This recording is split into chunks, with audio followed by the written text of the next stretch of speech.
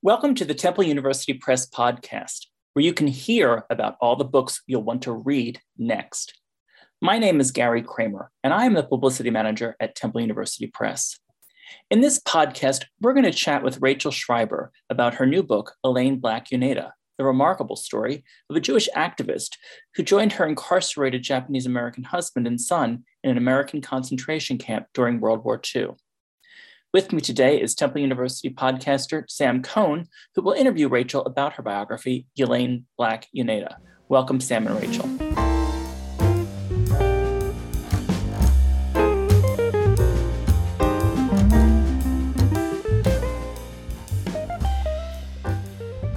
Elaine Black Yoneda was the daughter of Russian Jewish immigrants who spent 8 months in a concentration camp.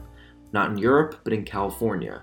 She did this voluntarily and in solidarity, insisting on accompanying her husband Carl and their son Tommy when they were incarcerated at the Manzanar Relocation Center. Surprisingly, while in the camp, Elaine and Carl publicly supported the United States' decision to exclude Japanese Americans from the coast. Elaine Black Yoneda is the first critical biography of this pioneering feminist and activist. Author Rachel Schreiber deftly traces Yoneda's life as she became invested in radical politics and interracial and interethnic activism. Schreiber illuminates the ways Yoneda's work challenged dominant discourses and how she reconciled the contradictory political and social forces that shaped both her life and her family's. Highlighting the dangers of anti-immigrant and anti-Asian xenophobia, Elaine Black Yoneda recounts an extraordinary life. Elaine Black Yoneda is available through the Temple University Press website, and listeners can get 30% off with the code T30P at checkout. The book is also available online at Amazon and BarnesandNoble.com, as well as your favorite bookstore. Rachel, welcome to Temple University Press podcast. How are you? Good. Thank you, Sam. It's great to be here. I'm glad, and we have a lot to dive into. My first question, you first read about Elaine Black Yoneda in a brief paragraph in a book on the Jews of San Francisco. What was it about that paragraph that prompted you to research her and to write a book of your own? That's a great question, Sam. Thanks for asking. I think that when we hear that a Jewish woman spent time in a concentration camp in California, it strikes our ears as a paradox or an impossibility, or at least as a surprise. And I know this because when I talk about the book and tell people that, I see that response. And it's the same reaction I had when I first read that line of how could this be and how would that come about and why was Elaine in this position? So before we get into the details of her life, what observations did you have about Elaine? How did you kind of identify with her? What did you admire about her? And what did she do that you questioned? The other part I should mention that caught my eye about Elaine when I first learned about her was her activism. And throughout the 1930s, she was a major figure in the Communist Party of the United States and a labor activist. She was the only woman on the executive committee of the 1934 general strike in San Francisco, which is a very famous and important strike in US labor history.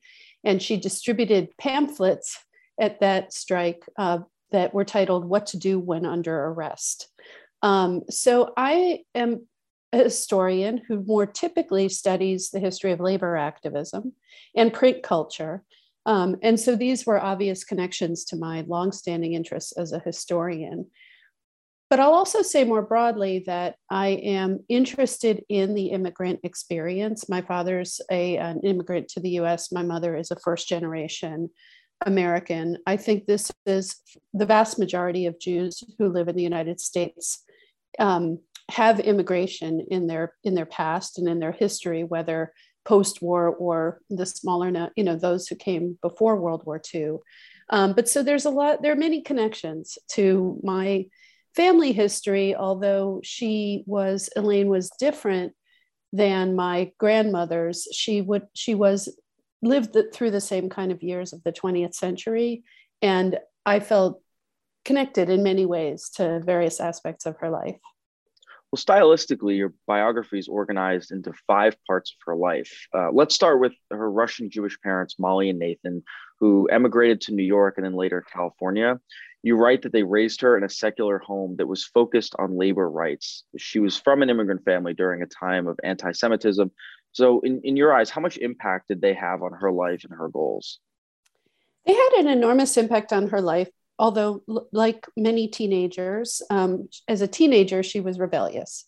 So she grew up in a household surrounded by actually key figures in the labor movement whom her parents would have invite to the home, and they would hold meetings in the home. And through her teenage years, she disdained all of this activity and the politics. But obviously, it had planted a seed somewhere deep within her that germinated. And as she actually left high school to take various jobs. And once she started working, I think that she really saw some of the inequities of the differences between people who were wealthy and people who are not wealthy. She was, through her parents, and now this is in Los Angeles at this point, affiliated with a circle of activists who were part of her social milieu. So she became a series of events, which I discuss in the book, activated her interest. And by the time she was around 20, she had really come to embrace her parents' politics. Well, in contrast, while in California, Elaine became much more aware of and involved in the multiracial and multi-ethnic radical community. She had a political awakening after seeing police brutality and labor demonstrations. How did that further kind of ignite her passion for social justice, do you think? Yeah, those are the events I was alluding to. So, there's a moment when there are a few moments when she is with her friends and dressed up to go out to dinner, but she witnesses firsthand police brutality against unionists and other labor activists. And it strikes some chord in her where she realizes that what she's seeing is wrong. And it was in California. She also began with the International Labor Defense Organization, sponsored by the Communist Party of the United States. She became not just active, but a speaker and a leader. And it was through her work at the International Labor Defense that she met Carl, who eventually became her husband. What attracted her to this work and even to Carl? Elaine actually met Carl before she became involved in the International Labor Defense. And actually, she was married at the time to her first husband. But they both individually, in their memoirs and their papers, speak about the first time they saw one another. And there seemed to be some attraction, from some kind of spark from the moment, really the first time that they saw one another, that didn't develop into a full-scale romance until later, after Elaine had left her first husband, etc. Elaine was a really natural public speaker. My assessment is that she had a very tenacious sense of right and wrong.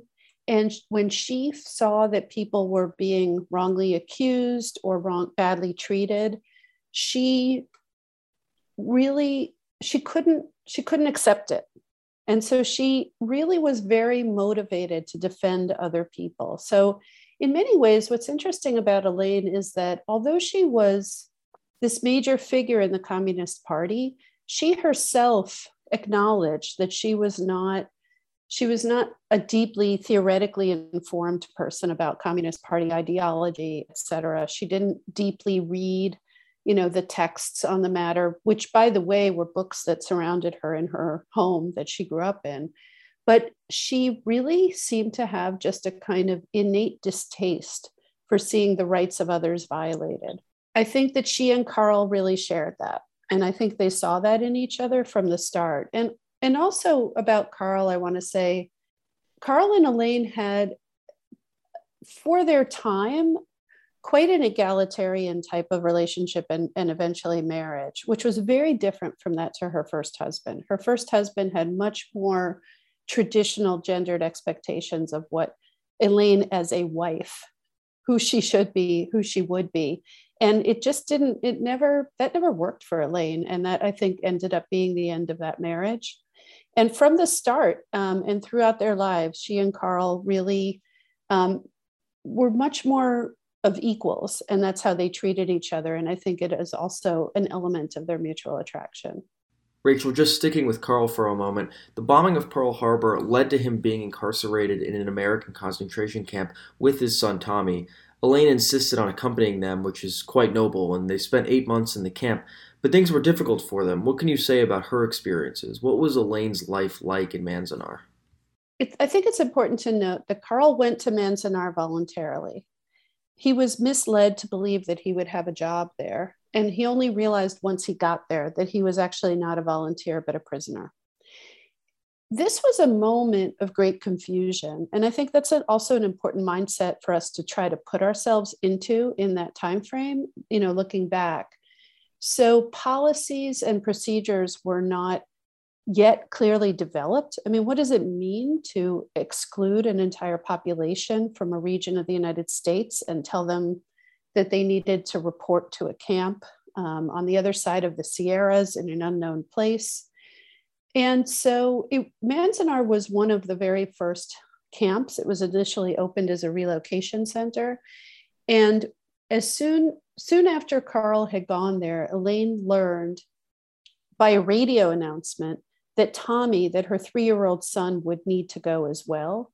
And she insisted on accompanying Tommy because Tommy was a 3-year-old who was, he was asthmatic. His health was poor. And she was really deeply concerned about his well-being, and she wanted to accompany him. At the same time, I think that Elaine also, I think it would have been hard for her to be away from Carl. And though this isn't what she says was the case, my conclusion that I've drawn from really thinking it through and reading about it and the work and the research that I did is that as much as she wanted to accompany Tommy and she was genuinely concerned for Tommy's health, she also wanted to be near her husband. Rachel, this might be kind of a tough question to answer, but how do you think you would have fared being in someone like Elaine's position? It's so interesting, Sam, that you asked that question to me, because sometimes I think that so much of my work and research as an artist, as a historian, is really grounded in my wondering that same question. Like, would I have had the fortitude that my subjects have had? I have done a lot of work about Jewish women who were resistors during World War II, who fought in the resistance, et cetera. So I seem to have this ongoing interest in women who faced significant challenges with a lot of confidence and with a lot of resolve.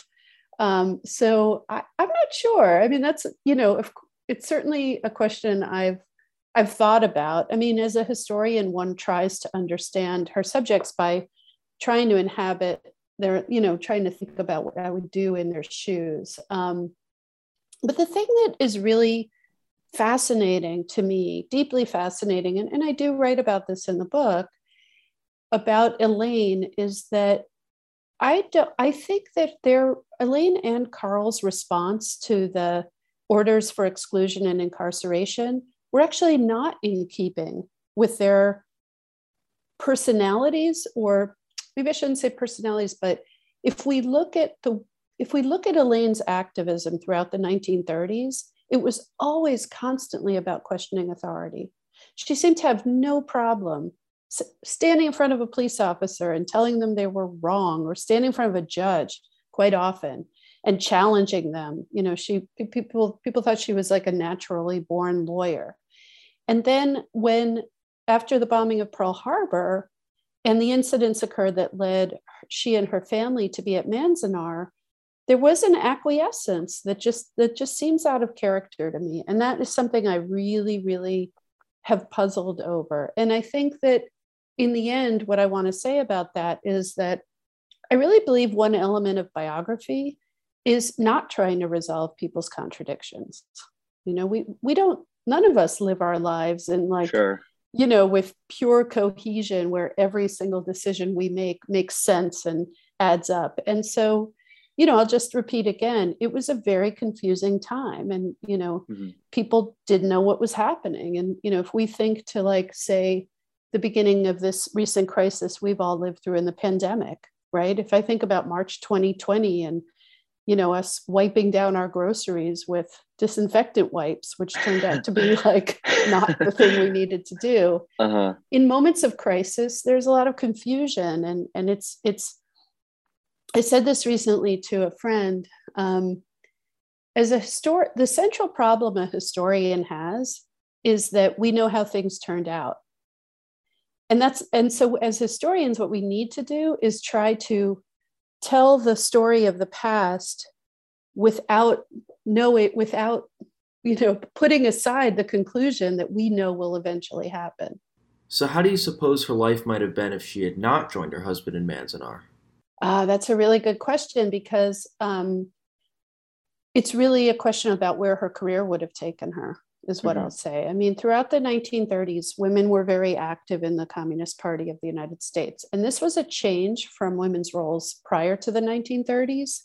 This was a deliberate decision that the party had made to embrace women and to embrace some social justice causes in the United States around people of color in the South, et cetera. So what we'll never know, because not only of the incarceration of Japanese Americans because of the events of World War II, but also because of the Red Scare that followed that, where the Communist Party and its place in American society would completely change, is how not only Elaine, but other women like her who had risen to ranks, how their careers would have progressed beyond that.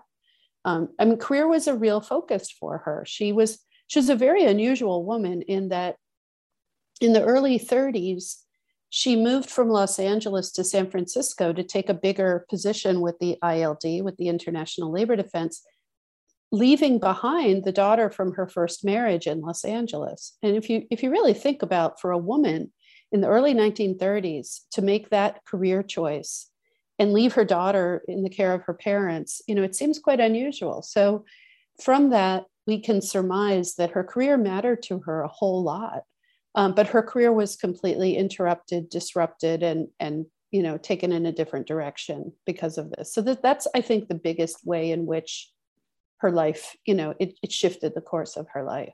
Sure, and then after they were released, Elaine and Tommy moved to the San Francisco area and worked with labor unions while also fighting to get Manzanar recognized as a memorial site for redress and reparations to Japanese Americans. You also indicate the couple regretted their behavior in the camp. Can you kind of discuss that?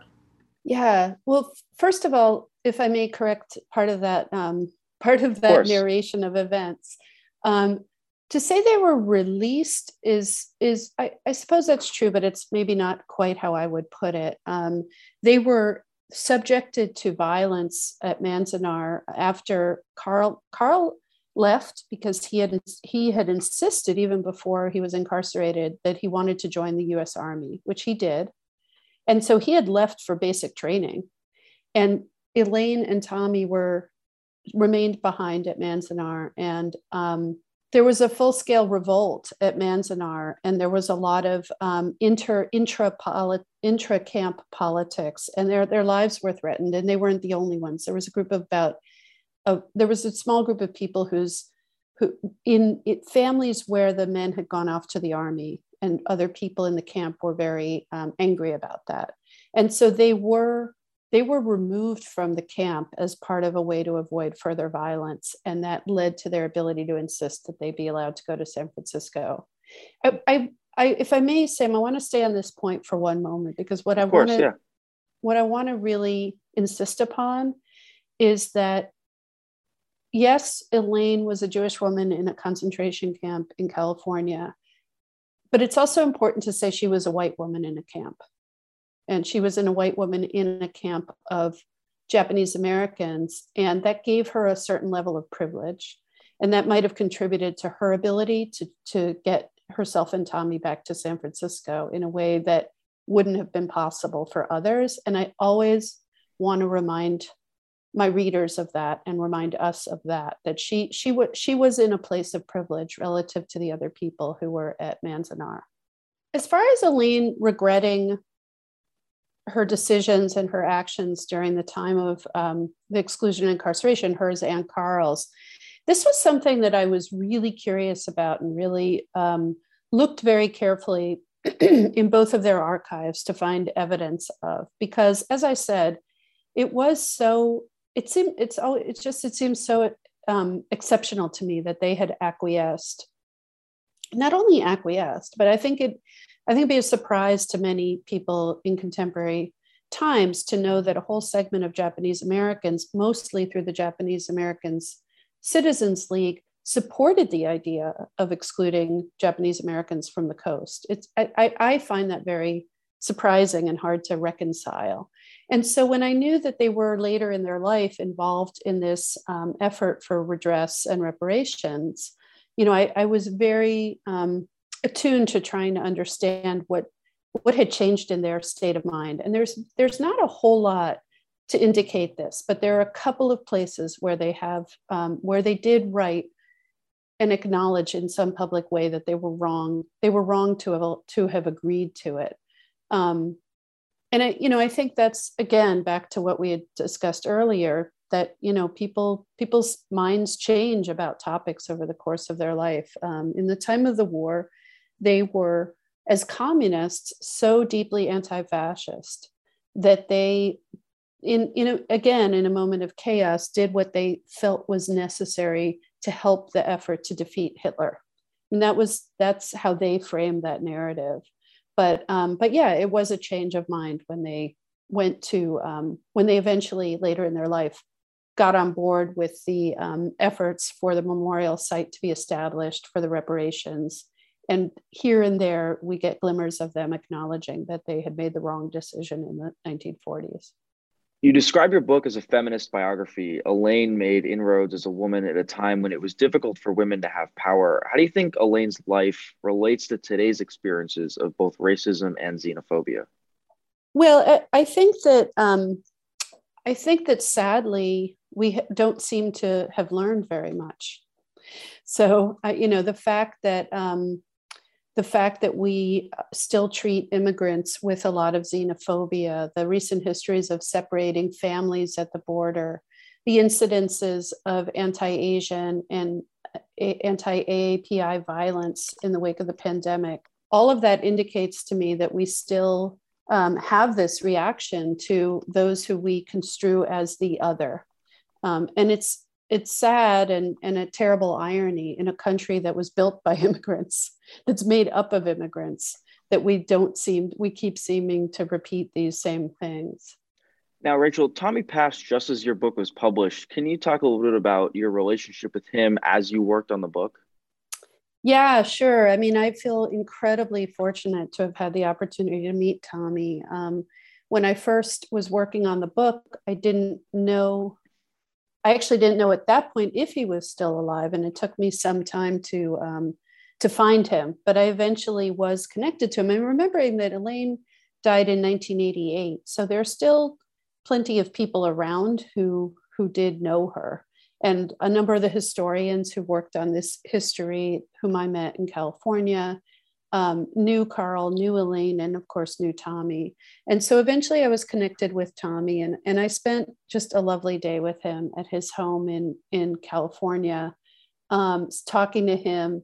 He was a great storyteller. He was a very kind and generous person. And sometimes it took a little effort to get him back on the topic of his mother. There were many things that we were able to talk about. And he was very interested in the fact that I was writing a book about his mother. He, of course, wanted to know why and how I'd come across her and so forth. So it's truly regrettable that he won't be able to read the book once it's out. But all of us can and will. And I know that I think that it's a tribute to his mother and will be a tribute to his memory.